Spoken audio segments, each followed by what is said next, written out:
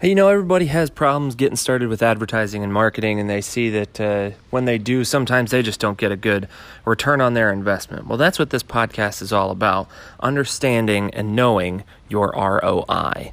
So stick with me. We got a couple tips to go over today, but first and foremost, let's get into the show.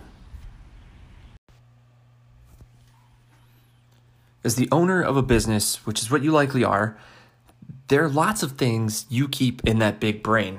Most of those things are related to the legal field and the many ways you help your clients. But advertising and marketing are in there too, right?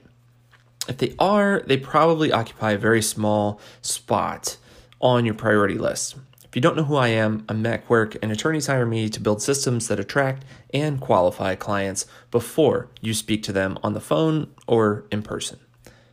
Over the past few months, my team and I at Get Quirked have asked a lot of questions to our clients and our connections about their journey with marketing and advertising. What we found is common in most industries. They, like you, have invested in ads before, but had little to no return on that investment. That left them frustrated and unwilling to try it again. I get it.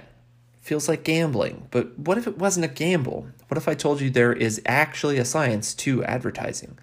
One of the biggest flaws in most advertising is that you, the investor, don't understand what ROI to expect and tend to miss steps in that journey. Today, I'm going to give you 2 things you can do this week to drastically improve the success of your current and future marketing and advertising efforts. First, your results plan. This is crucial to your success because it clearly identifies the goals for your advertising. A great example of this is the goal to get phone calls. If you want phone calls, but you are measuring only how people saw the ads, your goal to get phone calls isn't really being fulfilled. So you have to clearly define the outcomes you're looking for before you start running the ads. The measurement of your ROI needs clear definition. A great place to start is that lifetime value of a client. How much is your absolute best client worth to you and your firm? And how much are you willing to pay to acquire them? Let's give some examples here. So if your best client brings you $50,000 to $60,000 in revenue over, let's say, a 3-year term, would you say getting more best clients at $600 per lead is acceptable? Or what about $1,000? What about $5,000? Is 10% of your overall revenue over 3 years, that lifetime value of a client, is 10% of that acceptable to pay to acquire them? Now, knowing what you are willing to pay to acquire your best customers is crucial. All right, the second step here, let's move to qualification. With your plan in place and clear outcomes defined, walk backwards from that phone call and ask yourself a few questions about the type of person you want calling. This is where you have to really think about who your best client is and build a list, literally build a list of all the things they must have in order for you to want to get on that phone call.